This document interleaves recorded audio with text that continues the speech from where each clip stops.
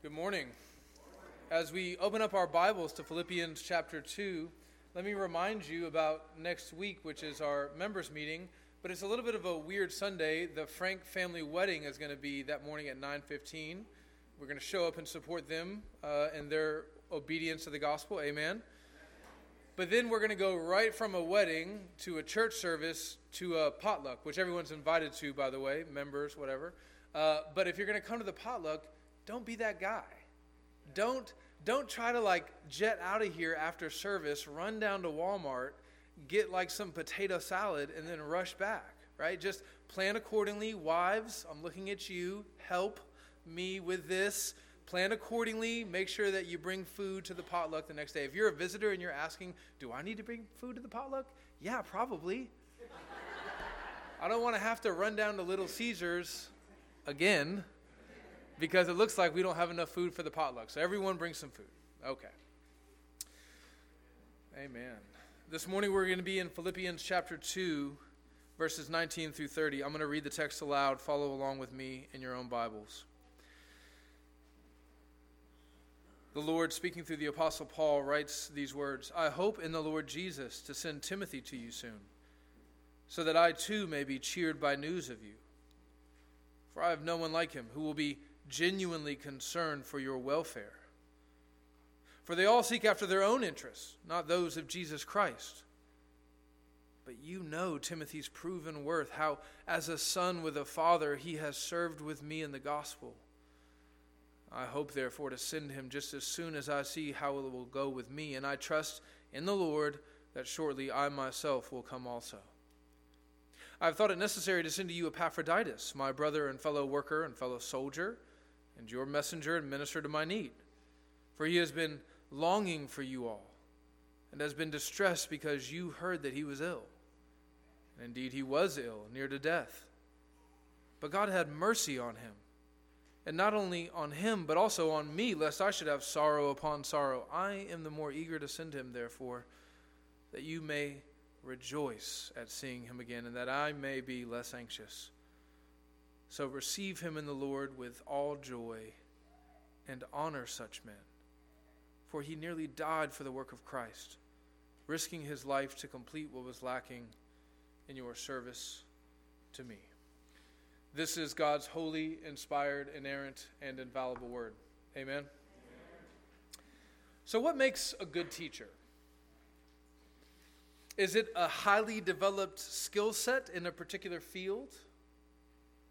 Not necessarily. An athlete, for example, may possess a highly refined skill set in his particular sport, but may have no idea how to explain what he's doing. He may not know how to teach it to anyone else, though he may be better at doing it than anyone else in the world.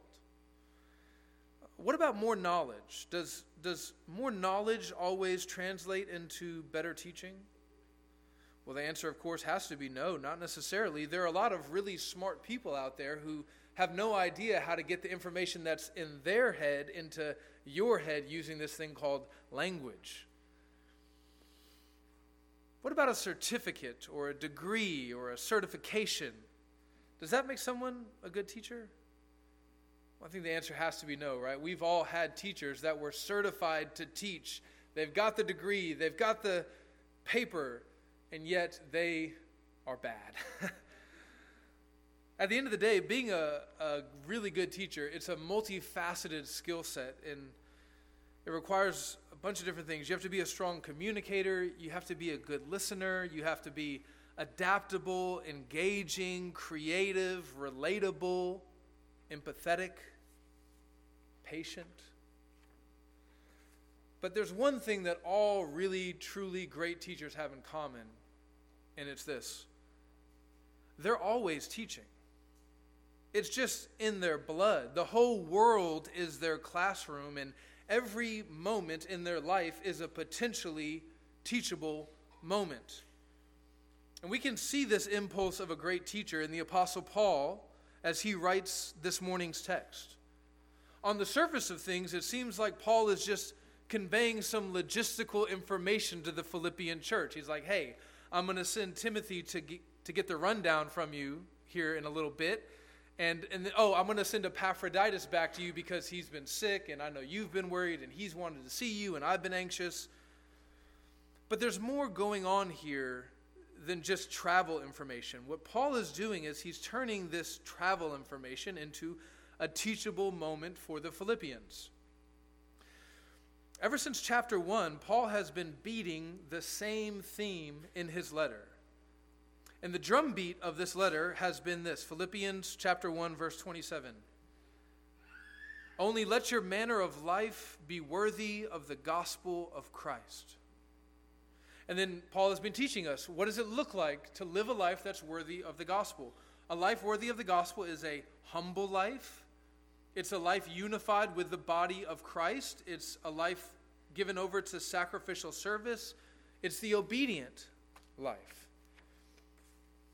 And then here in this morning's text, Paul holds up Timothy and Epaphroditus as examples of that kind of life. And he says, follow them. Without getting into the full biography of Timothy and Epaphroditus, here's what we know about them from this morning's text. Timothy is Paul's beloved son. You can see that in verse 22. And Epaphroditus is in verse 25, Paul's brother, fellow worker, fellow soldier, messenger, and minister. That's quite the resume. Timothy is willing to give away his life in service, where it seems like Epaphroditus is willing to risk his life even to the point of death in service. Timothy is going to Philippi, and Epaphroditus is returning to Philippi. But here's where this really matters for us this morning. In Philippians chapter 3, just go ahead and flip over there in your Bible. Philippians chapter 3, verse 17.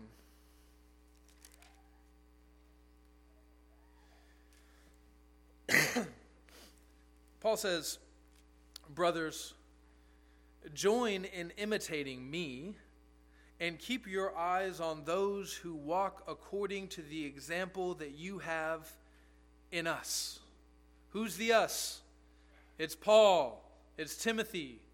It's Epaphroditus. There's another guy mentioned later in the book, Clement, probably him too. But what Paul is saying is like, listen, we are holding up an example to you of what it looks like to follow Jesus faithfully so that you can follow us. And so this morning, together as a church, we say, yes, Lord, we will follow the example of these men that you have given us in Scripture. So here's how I'm going to approach this morning's sermon.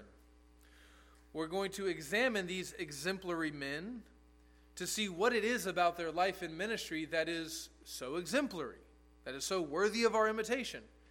And then we're going to take those characteristics that we observe in their life and ministry, and we're going to see how we can possibly apply those to our own context. So I have 10 points for you this morning. Yay! 5 points each. The first 5 points are characteristics of a life worthy of imitation, and then I have 5 application points at the end. I'm going to do my best to give them to you as we go. Let me pray and ask for God's help. Lord, we pray to you a lot in these services, and it is not without cause. We need a lot of help. Lord Jesus, your Holy Spirit has inspired the words that we are going to study together this morning, and your Holy Spirit has given us new hearts that are capable of receiving this instruction. So we pray, Holy Spirit, that you would apply this truth to our lives and help us to be more like Epaphroditus, more like Timothy, more like Paul, and ultimately more like your son Jesus. Help us to be imitators of God. In Jesus' name we pray. Amen. Point number 1, selfless. We should follow the example of those who are selfless in their service. I've used this example before, but I'll use it again because it's a really good example and I don't have that many examples.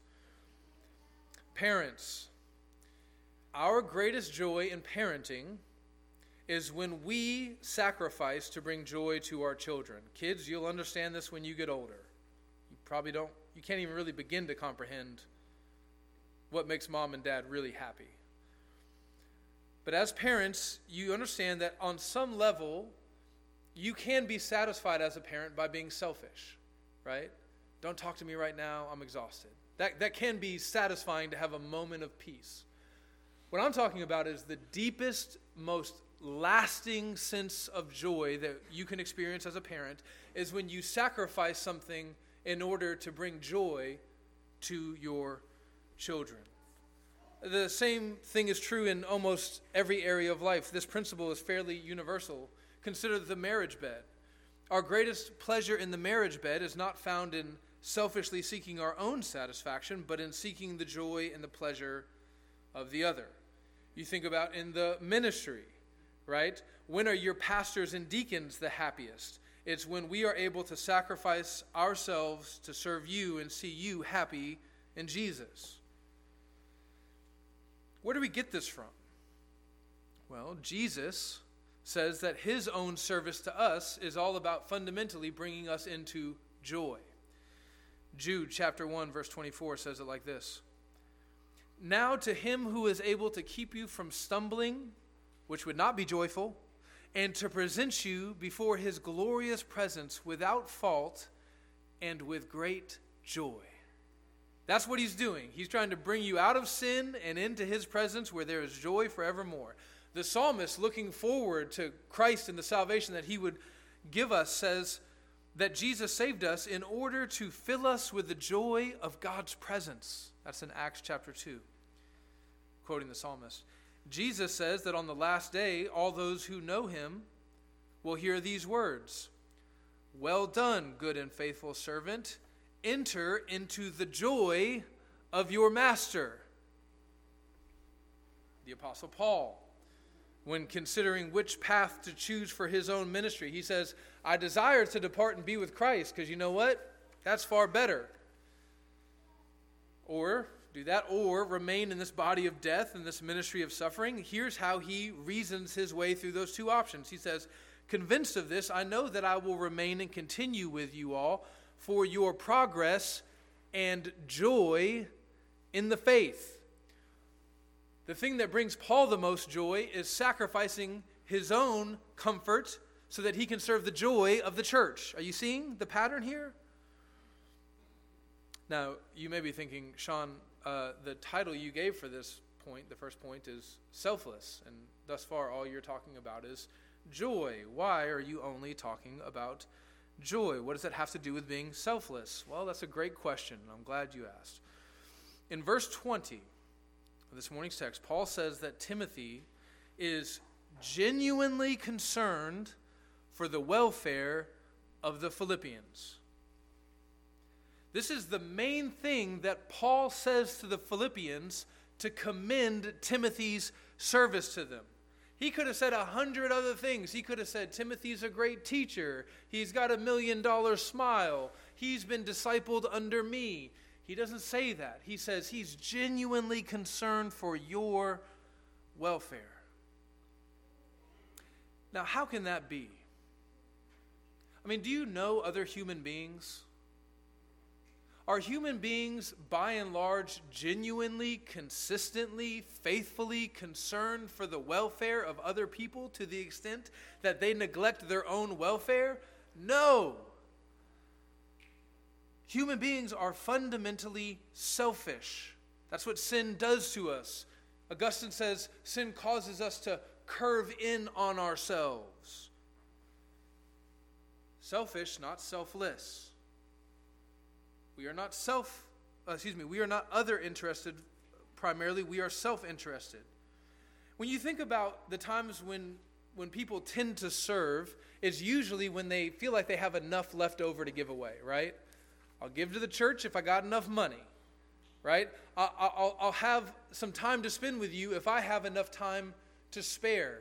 I might have a time of encouragement with you, or even exhortation and rebuke, if I feel like I have the emotional bandwidth to give you something of myself. And if I don't, you might not get it. Me first, and then if I have something left over, then you get something. This is why, by the way, capitalism works so well. It's the best of all bad systems in this fallen world. Capitalism takes into account the fundamentally selfish nature of human beings. Socialism, on the other hand, assumes the perfectibility of man. It wrongly believes that human beings can en masse rise above their own selfish impulses and desires for the good of others. And that's why it's failed over and over and over again. And yet Timothy seems to be able to do this. He seems to be able to look past his own self-interest and to care more about other people than himself, to the extent that Paul can say, this is the reason why I commend him to you. How is that possible? How can we be truly selfless? Well, we can only do it when we come to see that our greatest joy, which is the thing that we will always seek, it's unavoidable. If you say, Sean, no, I'm not going to seek my own joy. I'm going to seek the joy of someone else. No, you've misunderstood the way God has built your soul. He's created you to seek joy. So here's what you need to know as a Christian. You'll find your greatest joy when you selflessly serve other people and help them have joy. The parent has no greater joy than to see their child happy. The spouse has no greater pleasure than to see his beloved satisfied. The teacher has no greater satisfaction than to see her student succeed. And the true servants of Jesus Christ and his gospel have no greater joy than to see the saints of God made happy in Jesus. It's the only way we can be selfless. Point number 2, genuine. We should follow the example of those who are genuine in their service. Look at verse 20 again. Paul says, for I have no one like him who will be genuinely concerned for your welfare. Friends, do not underestimate the importance of the word genuine in this sentence. It is entirely possible for someone to merely appear to be interested in serving the body of Christ, to just have the appearance of loving Jesus, to only have the appearance of concern for the Great Commission. Philippians chapter 1, verse 15. Paul says, it is true that some preach Christ out of envy and rivalry, but others do it out of goodwill. So Paul has this category of people who have insincerity in their ministry. Some people are genuine, but some people are not. And they don't go around waving a flag saying, my ministry for Jesus is insincere. Consider the example of Judas. Judas seemed to care for the poor. John chapter 12. But Judas said, why was this ointment not sold for 300 denarii and given to the poor? Judas, I never knew. You're such a good dude. You really love the poor. You think that this is a bad stewardship decision when this ointment was broken and used to wash Jesus. You actually want it to be spent for the poor. Oh, Judas, I like the way you're thinking. And then John commentates. He said this not because he cared about the poor, but because he was a thief. And having charge of the money bag, he used to help himself to what was put into it. This theme of pure, sincere, and genuine love for Christ and his church is of great concern to Jesus. Listen to what Jesus says to Israel in Matthew 15, which is just a quote of what the Lord said to Israel in Isaiah. Matthew 15:8. This people honors me with their lips, but their heart is far from me. Paul picks up on this theme. He runs with it in basically all of his letters to the church. I'm just going to give you some examples. 2 Corinthians chapter 8, Paul says this, I say this not as a command, but to prove by the earnestness of others that your love is also genuine.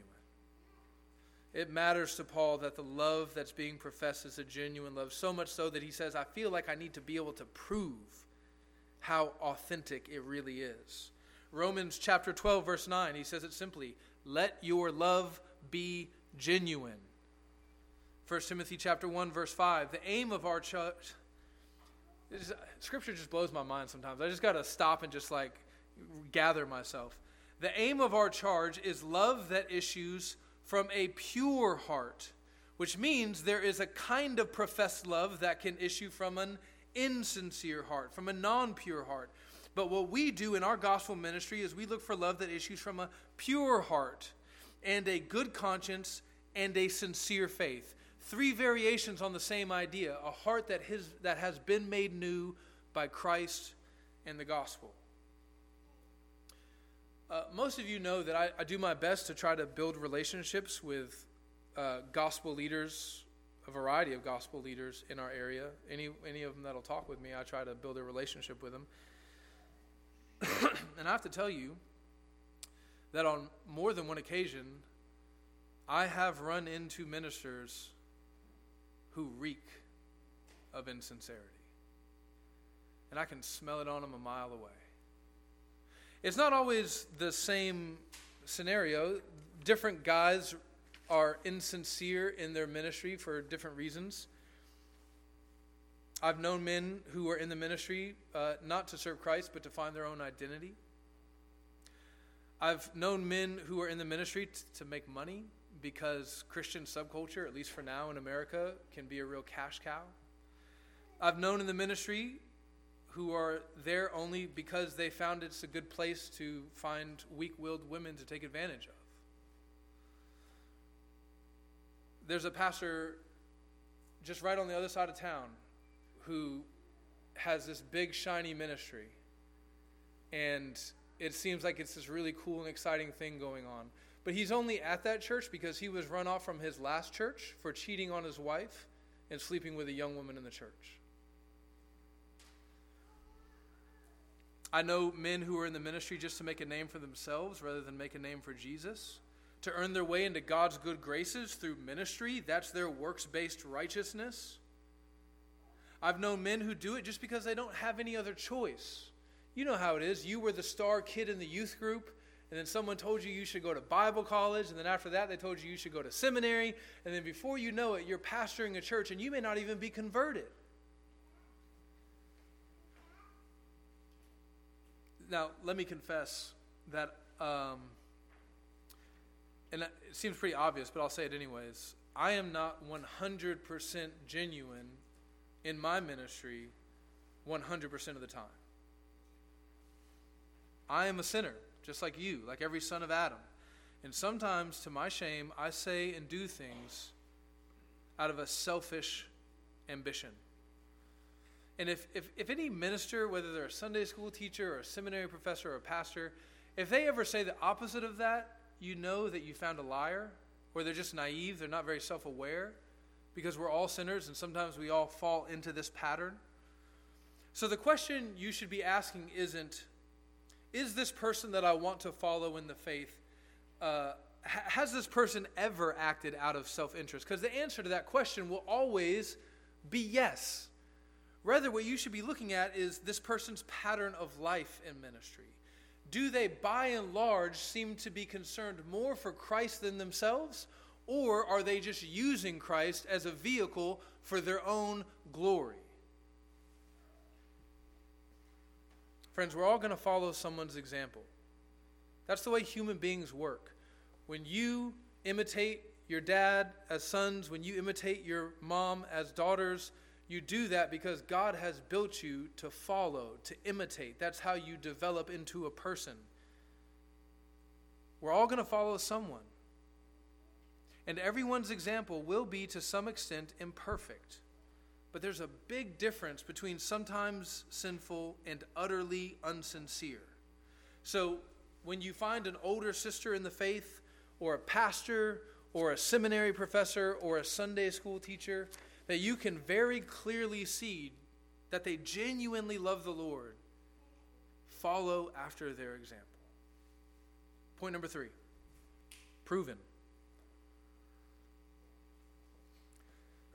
We should follow the example of those who are proven in their service. In verse 22, Paul says that Timothy's worth is proven as a servant of the gospel. Look there.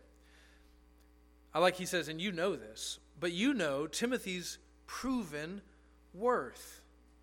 And he doesn't use the word proven of Epaphroditus, but you get the same idea in verse 25. Look at verse 25. I have thought it necessary to send to you Epaphroditus, my brother and fellow worker and fellow soldier, and your messenger and minister to my need. And then a little bit later, at the end of the text in verse 30, Paul tells us about Epaphroditus basically being willing to die for the sake of the gospel, right? So missionaries don't get medals for their ministry, right? But if you could get a medal for your ministry, Epaphroditus would have gotten like a Purple Heart or a Medal of Honor because he put it all on the line for Jesus. He counted the cost. So here's another really obvious thing that's so obvious it might not need to be said, but those are the things that we probably need to say the loudest. If you're going to follow someone as an exemplar of the faith, they should have a proven track record of faithfulness.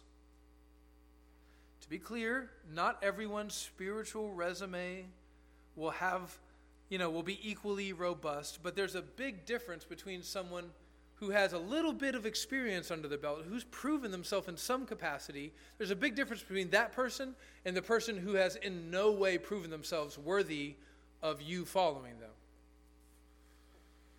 Listen, there are a lot of gospel con men out there. There are a lot of people in churches with overinflated senses of ego who feel like they are utterly deserving of you following them, even though they've basically done nothing to deserve the honor of you following them.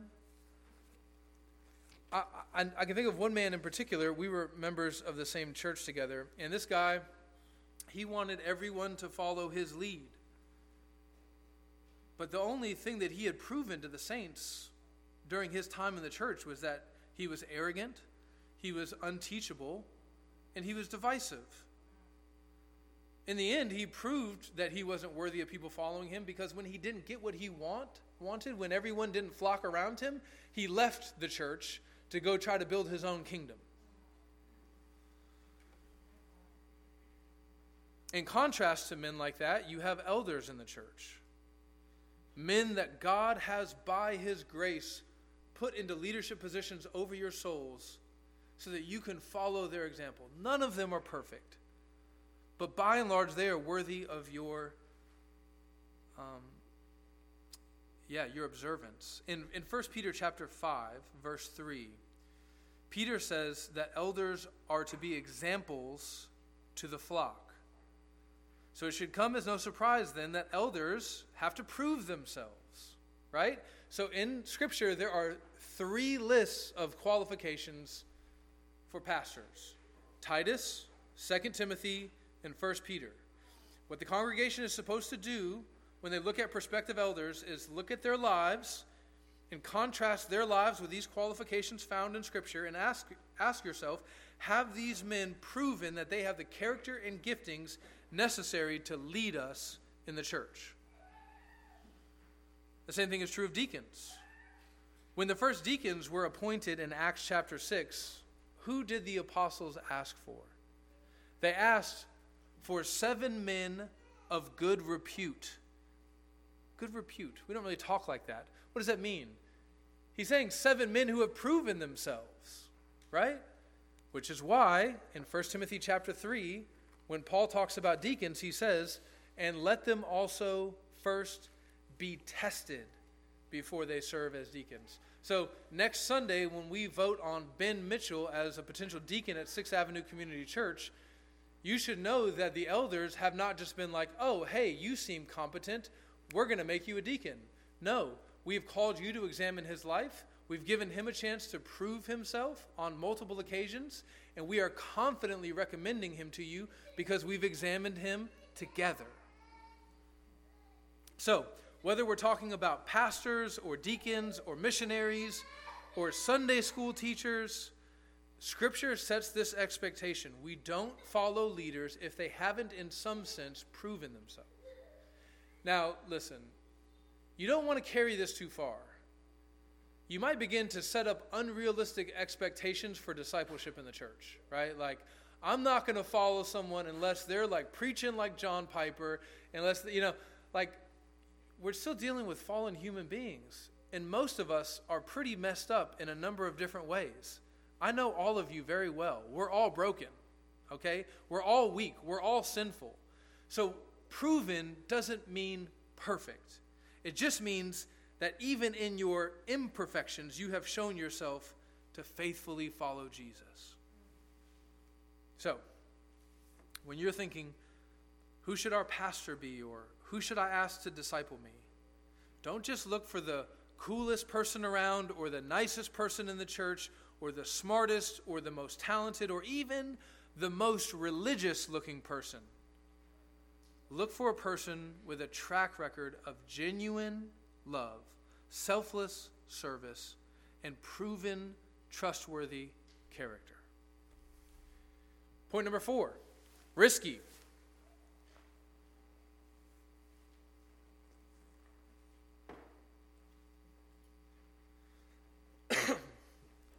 We should follow the example of those who take risks in their service. Look at verse 30. Speaking of Epaphroditus, for he nearly died for the work of Christ, risking his life to complete what was lacking in your service to me. So Paul is holding up as an example to the Philippians and to us the risk-taking nature of faith. Now there's one caveat we need to make right here at the outset, and it's a big one, especially if you're young. Young people tend to make this kind of mistake, so if you're young and you're on fire for Christ, yes, great, I love that. Listen to me very carefully. The risk that Epaphroditus took for the gospel, it says in the text, was for the work of Christ. It was not a stupid carnal risk. It was not an adrenaline junkie, arrogant, glory-seeking risk. It wasn't like, I'm going to ride my bike off the roof into the swimming pool. I hope all the girls around are watching me kind of risk. Right? Chance is laughing because he's done that. Recently. Epaphroditus' risk was a gospel risk. Okay, so with that caveat out of the way, let's get to the meat of it. Here's what you need to do. You need to follow the example of people who are taking risks for the gospel. Smart risks, godly risks, risks that are calculated in biblical wisdom, but risks nonetheless.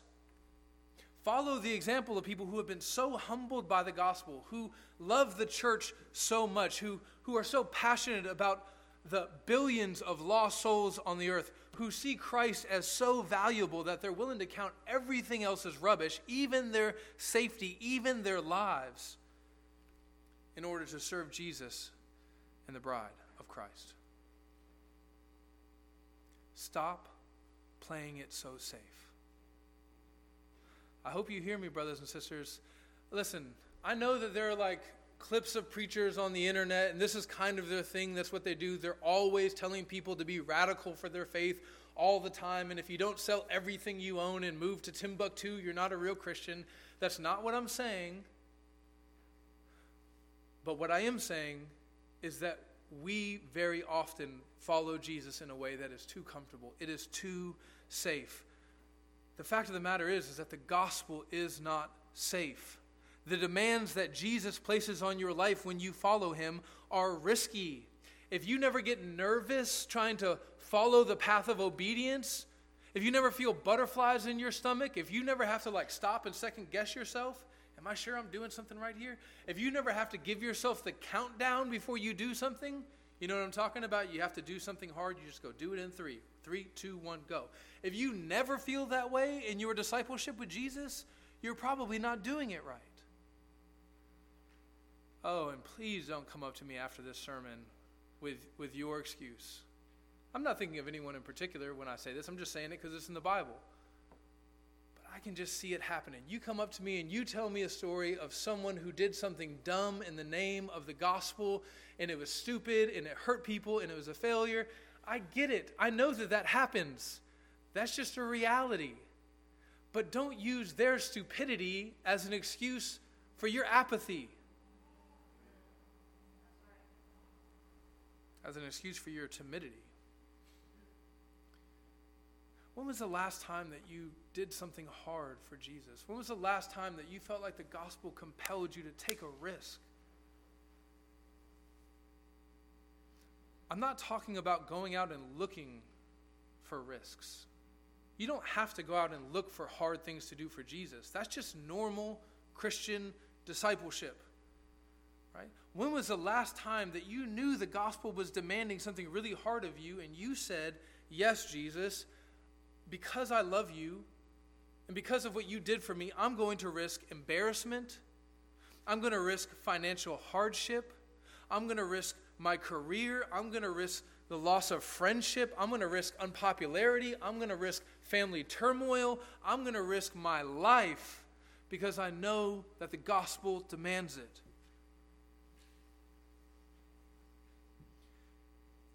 There's this thing called the 1040 window. If you look at a map of the world, the 1040 window is a place that runs from basically like West Africa over a little bit into Southeast Asia. I don't know how to do the coordinate. It's like a big rectangle. And in this rectangle live 3.5 billion people who have essentially no access to the gospel. They can be born and they can live and they can die and never hear the name of Jesus. They can never have someone share the gospel with them. They can never read the Bible. They can never go to a church service. They may never encounter a missionary. 3.5 billion people dying and going to hell. Have you even considered the possibility of going to be a missionary? Of taking the gospel to them? Have you even prayed about it? Is this real to you? Is this just a game? I know I'm safe too. I'm here in America with you. I'm in Decatur, Alabama, the most church city in the world. I get that. But not for nothing did we go into the jungle. And I can't be there now, but I can be here with you. And I can tell you that the greatest joy that you can have in this Christian life is not to play it safe. It's to follow Jesus into the storm. Some of you may be thinking, Sean, I didn't sign up for this when I became a Christian. I signed up for VBS, which is a trial of its own, I signed up for Sunday morning church service. I signed up for Wednesday night small group and maybe, doing some work in the community, maybe some light evangelism around the office. I didn't sign up to sell everything I own and take my kids and go die in West Africa. Well, friends, I'm sorry that I don't know who led you to Christ, and I don't know why they didn't tell you to count the cost of following Christ, but they should have. They should have, because Jesus told us himself, if you aren't prepared to leave everything behind, if you aren't prepared to die in every way, die to yourself, die physically, if you're not prepared to give up everything that you've ever known and loved, to count it all as worthless, you're not worthy of being my disciple. And they should have told you. But even if they didn't, I don't really know how you missed it up to this point. Jesus didn't retire in Florida. He died on a cross, hated by everyone, ashamed, naked, beaten, mocked, suffering the wrath of God for sin. All of the apostles were brutally martyred except for John, whose life was only spared after being boiled in oil. You know what happened to Timothy? This is the way he died according to Fox's Book of Martyrs. As the pagans were about to celebrate a feast called Catagogion, Timothy, meeting the procession, severely rebuked them for their idolatry. This so exasperated the people that they fell upon him with their clubs and beat him in such a dreadful manner that he expired of the bruises 2 days after. He went out there and preached the gospel, and they beat him to death. So friends, the application here in point 4 is really simple, but that doesn't mean it's really easy. Take risks for Jesus and follow the example of those who do as well. Point number 5, commendable. We should follow the example of those who are commendable in their service. This is just an implication of the text. If someone that you know, love, and trust in the Lord points out another Christian as worthy of your love and trust, you should pay attention to that. So if the person who's discipling you points someone else out and says, hey, you should follow them, you should pay attention to that. That's what Paul is doing here, right? Paul has the love and trust of the Philippians, and he uses it to point to Timothy and to say, if my word means anything to you, you will extend the same love and trust that you've given me to Timothy. So allow me to take a moment to commend someone to you this morning. I want to commend to you my brother Will Stevenson. I'm not going to cry. In the same way that Paul tells the Philippians that he has no one like Timothy, I'm telling you that I have no one like Will Stevenson. He is a truly selfless, genuine, proven, risk-taking servant of Christ and his church. And his worth to me as a son and as a brother in the gospel is unmatched. And if your love and trust for me means anything at all, you will take my word as truth when I tell you that Will Stevenson is my Timothy, and you should follow his example in Christ. On to the application. Application point number 1. I don't know how the note takers are going to do this because I'm giving you a sentence. Don't be afraid to use yourself and others as an example of the gospel. It's pretty obvious, right? There's a kind of pride that masquerades as humility, which says, oh, I could never hold myself up as an example for someone to follow. Jesus is the only real hero in this story. But friends, remember, true humility is not thinking less of yourself. It's just thinking of yourself less. True humility should be able to recognize that there may be something in you and in other people close to you that's worthy of emulation, even if you're not perfect. Remember, that's what Paul does in Philippians chapter 3, verse 17. He says, brothers, join in imitating me. Right? If Paul said that today in our midst, we might go, Jesus is the only hero of the story. Well, kind of, but he also sets up a lot of under-heroes, lowercase h heroes. And that's you. That's me. Maybe not all the time, maybe not in every way, but there is something in you, if you belong to Jesus, that is worthy of emulation. And if you ever find someone who needs discipleship, don't be proud. Be humble enough to hold yourself up as an example and say, I don't have everything together, but I think I can help you here. Follow me. If you don't, you're never going to accomplish anything. If you never are willing to stand up, hold yourself up as an example, and say, follow me as I follow Christ, you're never going to accomplish anything for the sake of the gospel. Application point number 2. Be willing to give up your best players. This comes from verse 25. I have thought it necessary to send to you Epaphroditus, my brother, and my fellow worker, and fellow soldier, and your messenger, and minister to my need. Paul could have clung desperately to the comfort of Epaphroditus. He's in chains, he's suffering, he's lonely, he needs all the help he can get. He's trying to basically resource all these churches from prison. And yet he says, I know that you need him more than I do, so I'm going to send him back to you. The same thing is true of Timothy. Paul is willing to send his beloved son to the church at Philippi to see them built up. This is not a little thing. In verse 20, Paul says, I have no one like him, which is a pretty good English translation of the Greek. The Greek is a little more astonishing when you understand it, but it's a little bit difficult to grasp conceptually at first in English. What it literally says is, I have no one who is same-souled like Timothy. What Paul is saying is, listen, I don't know anyone who loves Jesus and the gospel and the church as much as I do other than Timothy. His soul is the same as mine in that regard. That's a hard member of the team to give up. You know what I'm saying? You don't want to give that guy up. Keep that guy. Send the B student. Keep that guy on the home team.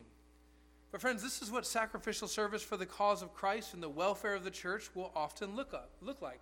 You give your best resources to see the kingdom of God built up. If the name of the game was build up my tiny little kingdom, then we would hoard all the resources. We'd keep all the money, we'd keep all the talented men and all the talented women, and we'd only give away the unhealthy members and the money that we had to spare. And I could just run down the list. You know, we'd plant a church and we'd send the pastor who can't preach very well. But that's not the way it works. You very often have to give up the best people in order to see Christ's kingdom built up. Application point number 3, honor such men. Have you ever been in a church that makes a really big deal of missionaries?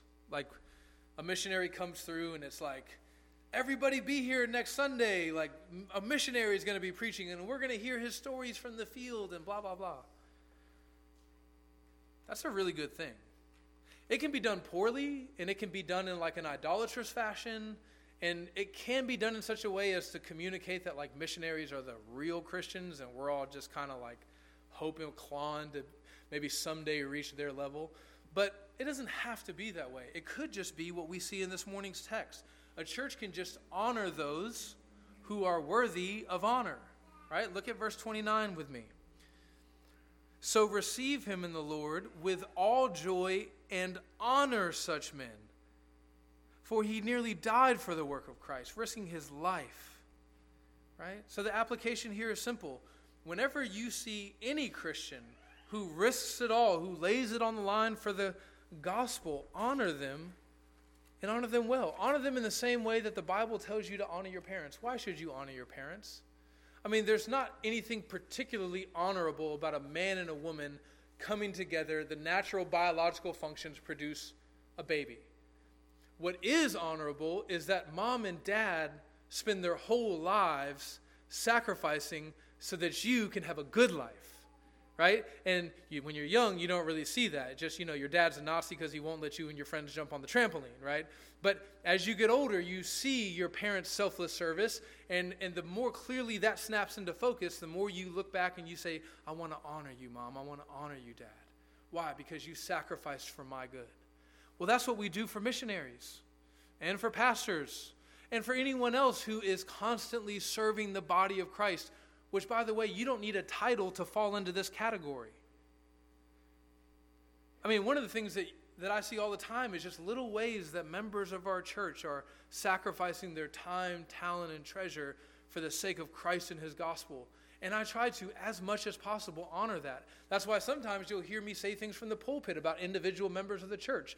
Maybe as a visitor, you've been like, why is he like sucking up to that person? No, I'm not doing that. I'm trying to honor them. If you sit in on our members' meetings, I'm very often pulling members of the congregation and recognizing the way that they've sacrificed for the good of the church. Why? Because I want to honor them, right? You should make this a practice in your own life. If you happen to see someone selflessly serving the body of Christ, don't wait until tomorrow to honor them. Text them, send them a singing telegram, buy them a gift certificate. Do whatever you think it would be appropriate to honor them. This morning, a sister brought me a Diet Mountain Dew. I feel very loved. I feel received in the Lord, yes. So while I'm here, I want to take a moment to honor another person that I don't know always gets the recognition that they deserve. I want to honor my wife, Amber. I'm really not going to cry. All right, Luke, let's play the song of the First Lady. We're all standing. My wife is pretty hardcore. You can hear it in her singing, right? She sings like she's hardcore. We can hear her all the way out there. But I don't think people understand, like, Amber is quiet and she is diminutive in many ways. She's an introvert. But do y'all realize that she took a 6-month-old baby into the jungle for the sake of the gospel? She followed me. That's a bigger gamble, I think. Into the gospel. She lived there. She had a second baby there. She was pregnant, walking around, just belly as swollen as it could be, in the jungle. Malaria, dengue fever, hostility, spiritual warfare, sickness constantly. And she did it all for the sake of Christ. When you think about men and women who risk their lives for the sake of the gospel, who deserve honor, you probably have in your mind like a Delta Force person, right? Like SEAL Team 6. But man, some of the most risky people for the sake of the gospel look more like my wife than someone who's in some special operations unit. So be on the lookout for those who deserve honor. And when you find someone like that, don't only follow them, but honor them in the way that they deserve. Application point number 4, care for the sick. Look at verses 26 and 27. Speaking of Epaphroditus, it says, "For he has been longing for you all and has been distressed because you heard that he was ill. Indeed, he was ill, near to death, but God had mercy on him. And not only on him, but also on me, lest I should have sorrow upon sorrow." Friends, just because it's better to depart and be with Christ doesn't mean that sickness and suffering don't matter to us, right? It matters to Jesus. In the Lord's Prayer, Jesus teaches us to pray for our daily bread, our basic provisions like food, water, clothing, health, right? I don't want us to get into a kind of Gnosticism which says that because we're all just going to leave these bodies one day and Jesus is going to come back and give us glorified bodies, that none of the suffering we experience in this life really matters. It matters. Paul says, if Epaphroditus would have died, I would have had sorrow upon sorrow, right? So you think about what our sister Catherine is going through with her long-term health conditions and other members of our church, right? You might be tempted when you look at that to go, well, in the end, it's going to be okay. And that's true. It's profoundly true. It's beautifully true.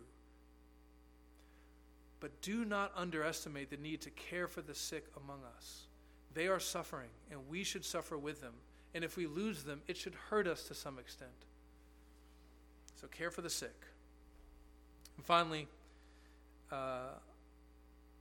application point number 5, find someone to imitate.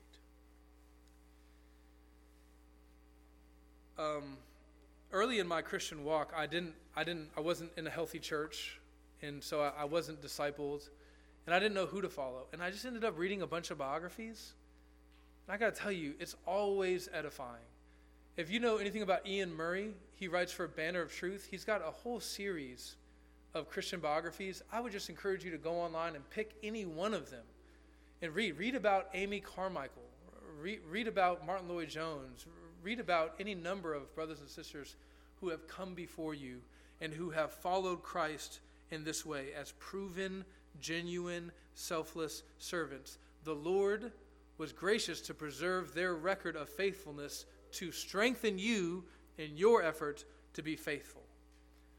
And then on top of that, consider your pastors, consider your deacons, consider your fellow church members, Amber, consider Will, right? But even as you do that, remember that we are all human, and we are all sinful, we are all broken. Can I see someone's service guide, please? I didn't bring mine up here.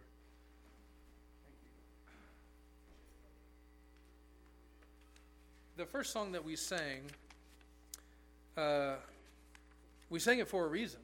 The song is Christ the True and Better Adam, right? And then as you go, you see Christ the True and Better Isaac, Christ the True and Better Moses, Christ the True and Better David. What the author of this hymn is trying to do is trying to tell you that as you look at all these characters that God has raised up by his grace for your good throughout church history, you should understand that all of them are worthy of your following. They are worthy of your consideration, but none of them perfectly so. All of them are like a shadow pointing to the reality that is Christ, who is the one who is completely, truly, and fully worthy of your emulation. Whenever I start discipling someone new, I always give them the same talk. I go, hey, follow me as I follow Christ. But when you see me not following Christ, don't do that, right? I say that to the church members. I say that to my wife. I say that to my kids. I'm going to do my best to follow Christ, but I'm going to diverge at some point. I'm going to mess up. I'm going to sin. And when you see that, you just keep following Christ. So that's the note I want to end on for us today, brothers and sisters. Follow imperfect people in your life insofar as they follow Christ. Because insofar as you follow Christ, you will never be let down. Christ never sinned. He has never failed us in any way. Right? He came as the perfectly proven, selfless servant. Right? And he underwent trials and temptations, the likes of which we will never experience. And he suffered things that we will never suffer. And in the end, he was proved righteous when God raised him from the dead. And now he is seated at the Father's right hand. And he's welcoming us home. He's calling us to go be with him. And the only way you can know that you'll get there is if you keep your eyes fixed on him. He won't let you down. Let's pray. Lord Jesus, we need help to follow you, and we know that we have it because of the many gospel promises. So we praise you, Father, that you've called us to your Son, Jesus Christ. And we praise you, Lord Jesus, that you have saved us by your blood. And we praise you, Holy Spirit, that you give us the ability even now to imitate Christ. And we give you all the glory forever and ever. Amen.